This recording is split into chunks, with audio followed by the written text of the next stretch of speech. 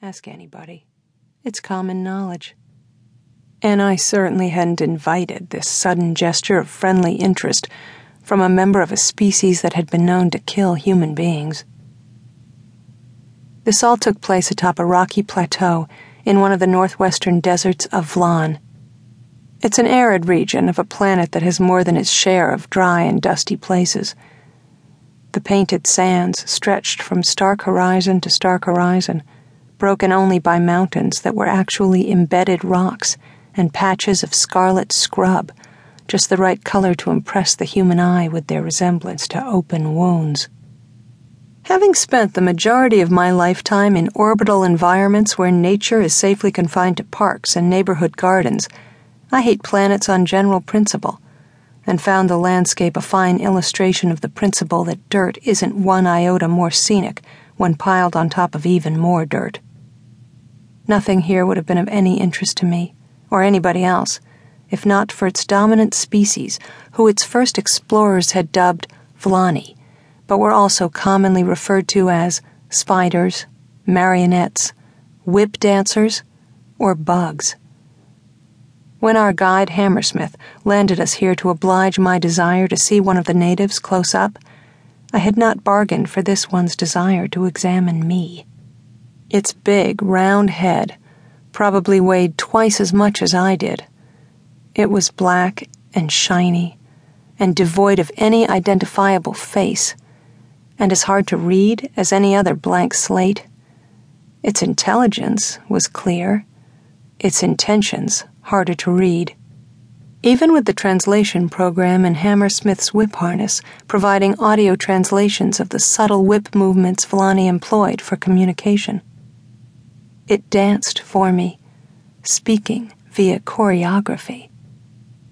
Hammersmith's whip harness, which was equipped with a translator capable of puzzling out the few memes generations of researchers had been able to connect with consistent meanings, helpfully provided as much of the meaning as it could provide. Friend, hunting partner, whip. A pause, and then the message repeated. Once, twice, then again. Friend, hunting partner, whip. Hammersmith shouted up at me, "Talk to it!" Terrific. Why would it think I wanted to talk to it? I focused on the convex reflection of my own face, looking tiny and vulnerable just above the sealed slit I presumed the Vlani used for a mouth, and ventured a nervous, hello. That accomplished nothing but encourage the monster to bring me closer to its big black head. I tried not to cringe, instead doing the only thing that came to mind, patting its chitin with my bare hand. It felt like glass. I never would have recognized the surface as organic, but for the whips sprouting from that head at irregular intervals. Two reached for the sky and undulated in sequence, communicating unknown volumes via the precise frequency of the sine curves that flowed down their 30-meter length in waves. Three others stood planted against the ground, supporting its weight. One held me in its grip, holding me close to the giant head.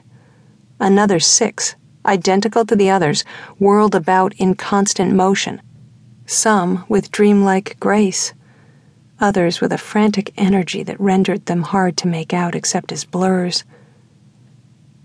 I understood why so many people across civilized space proclaim Vlani movements to be beautiful, why the hollows of their annual ballet were studied and admired on 100,000 worlds. There was a presence to the Vlani, a powerful, resonant poetry capable of capturing even Philistines like myself with no real room for poetry in their souls. Friend, the Vlani danced. Hunting partner, whip. How much of this crap do I have to take? Try telling it your name, he yelled up at me. It may want to add that to its vocabulary. I almost asked what the thing wanted with my name. It wasn't like I had anything to say.